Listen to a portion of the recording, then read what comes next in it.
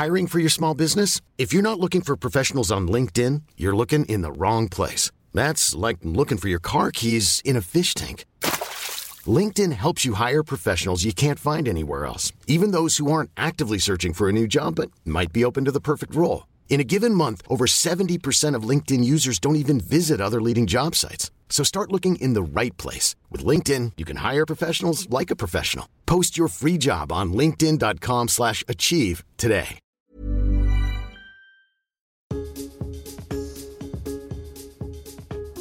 Hello and welcome to today's independent travel podcast, the last one of the week, Friday the 13th of October, with me, Simon Calder. And yes, I am at a railway station, as I so often seem to be. And yes, once again, it's London Waterloo, the busiest in Britain.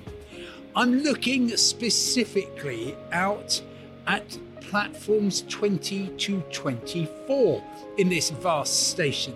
They're the ones on the north side.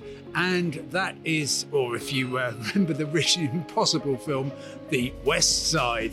I don't know why they changed it, but it's the one with the great steel and glass curved arch that was used for Eurostar for the first 14 years of that cross-channel train company's life. The exciting thing is that for the first time in the history of Eurostar, so that's since 1994, we could finally be getting competition between operators travelling from London to Paris. Let me explain why this is important. The infrastructure is owned by various people. You've got HS1, High Speed 1, which owns the bit between London St Pancras International, the new hub for Eurostar, and the Chunnel Tunnel. Then you've got the tunnel itself, run by a company called Getlink. And then you've got the French infrastructure, largely in the hands of the French government. But the lesson from right across Europe is when you allow free and fair competition, the rail traveller benefits. I mean, let's have a look. We have had a transport revolution since the early 1990s when Eurostar started. The trouble is, it's been aviation in terms of international travel that has been transformed, and that's entirely because European open skies meant that any airline could fly from anywhere in Europe to anywhere else. And even despite Brexit, the government appreciates that open skies are the best way to deliver great competition, improving standards, lowering fares, expanding choice. All of that could be happening on the link from London to Paris, which is, despite the also being able to travel to Brussels and to Amsterdam on Eurostar, it's London-Paris, which is the main focus of interest, two biggest cities in Western Europe. And also, of course, from Paris, you can travel onwards to all sorts of other lovely places by train. But the fares are high. Now, when almost 30 years ago I was here, the lowest fare you could get on Eurostar was £95 return. The lowest now is £78 return. So that's pretty good. 3 decades and the price actually drops. But it's still, for most people travelling at most times, an expensive proposition.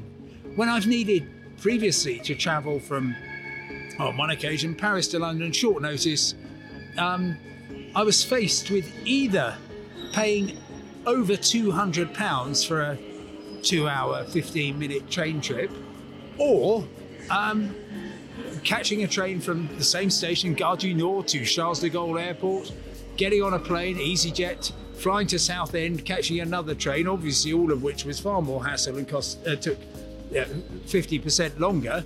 But the fare was just so astronomically high that I just thought, well, I can't be doing with this.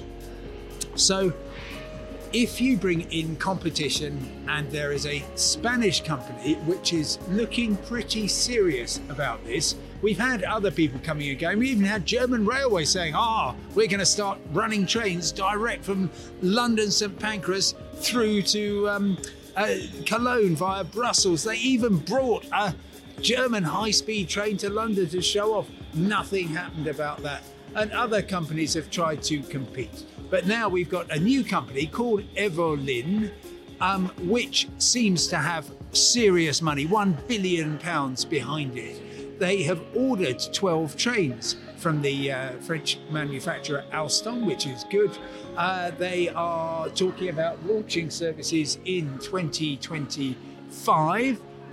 Actually, on the time frame of rail, getting those running within 2 years would be very, very impressive. And I think that might be a little ambitious. There's so many obstacles. You've got to get the rolling stock, the trains, certified. And that will certainly be happening as the companies compete. You've then got to get the space at London St Pancras. Now, bear in mind that Eurostar is actually having to limit the number of people travelling on its trains for a long time. They've been doing this really since the resumption of services after Brexit, because and COVID, we asked to have our passports examined and stamped. There isn't really space to do that, so they are limiting the number of passengers on some trains.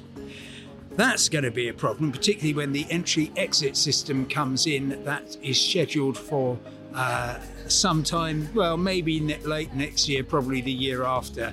And then you'll need to be fingerprinted and have your facial biometric taken as well.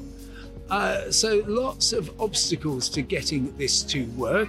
But I think this is the most plausible option for competition, and I think it would do not just the traveller, I think it would do Eurostar the world of good. Good company, great people running trains, solid operation, but everybody needs competition to flourish.